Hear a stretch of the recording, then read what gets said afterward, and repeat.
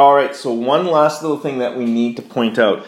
We know that when our autonomous expenditures increase, we get a shift of this curve.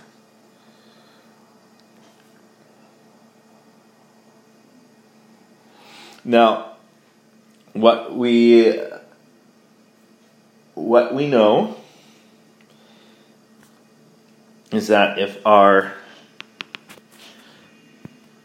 previous price level was here, then we have this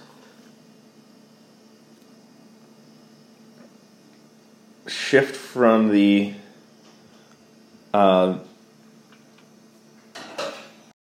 as a result of the autonomous consumption, and it results in an increase in GDP. So this is the multiplier effect.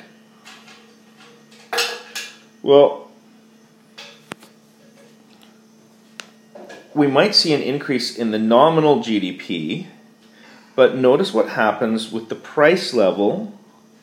We're actually going to move back to an equilibrium point where our short-run GDP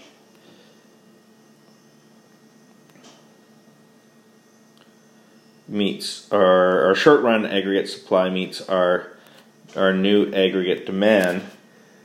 So because there is inflation, at least if we're in where it curves up, if we're in the Keynesian range, it's not going to matter, or it curves up, some of our GDP increase from the multiplier is also going to result in inflation.